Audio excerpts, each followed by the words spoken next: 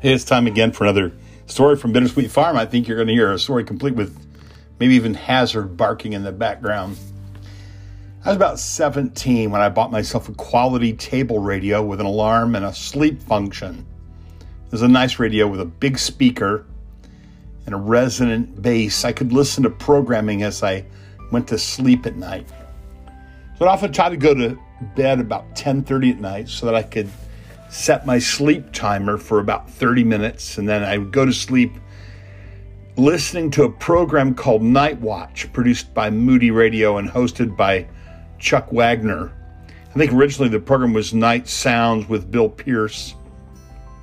The program was aired by WEEC in Springfield, Ohio, and Chuck Wagner had a rich baritone voice, and he spoke quietly in an unhurried way. It's a perfect way to end the day with the things of the Lord on your mind.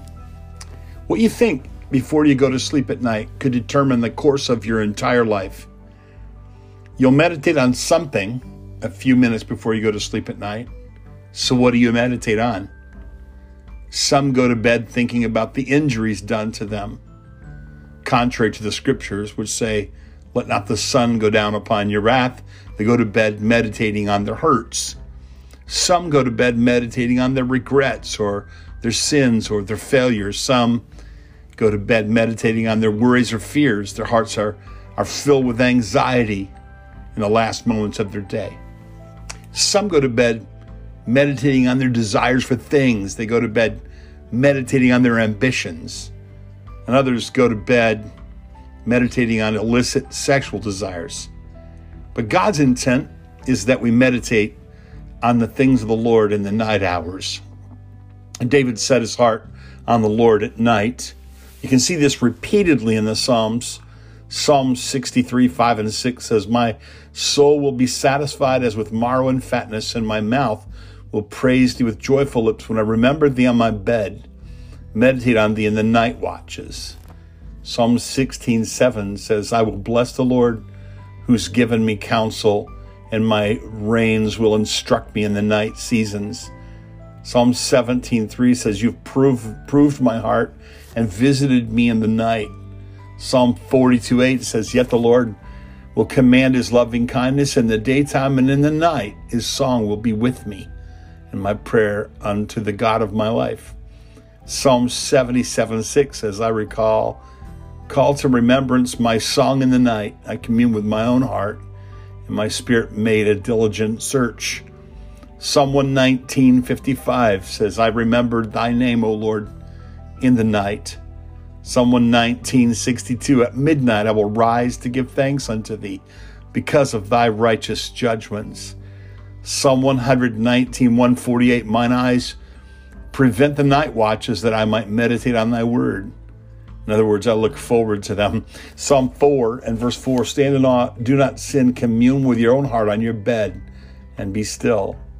And Psalm 63, 5 through 8, "My soul shall be satisfied as with marrow and fatness, and my mouth shall praise thee with joyful lips when I remember thee upon my bed, and meditate on thee in the night watches." Isaiah 26:9 says, "With my soul I've desired thee in the night. Yea, with my spirit I'll seek thee early." And Isaiah 30:29 says, "You shall have a song as in the night when the holy solemnity is kept." God often spoke to people in the night. He spoke to Jacob, to Laban, to Samuel, to Daniel, to Peter, to Mary and Joseph in the night. As one once said, God works the night shift. In September of 1978, I was 20 years old, and that was the autumn I met Lois. I did my best to completely monopolize her time and attention, which I've continued resolutely to do for the last 40 years. We started to spend time together, and I knew early on I wanted her to be my wife. I knew I was going to be a pastor, so I assumed she was called to be a pastor's wife. I wasn't sure if she knew it yet, so one night on a walk around the campus, I worked up the courage to say to her, "Did you ever think you might be a pastor's wife?" She said, "No."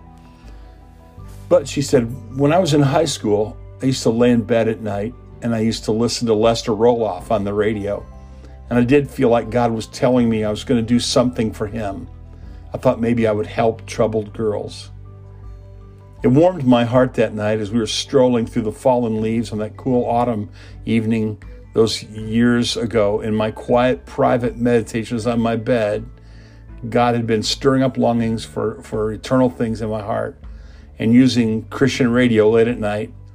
And a state away, a girl I'd never met was listening to her radio too, and God was working in her heart, and he was stirring up her heart for ministry and for God, tugging us both into a rich life of ministry together that neither one of us would ever have imagined.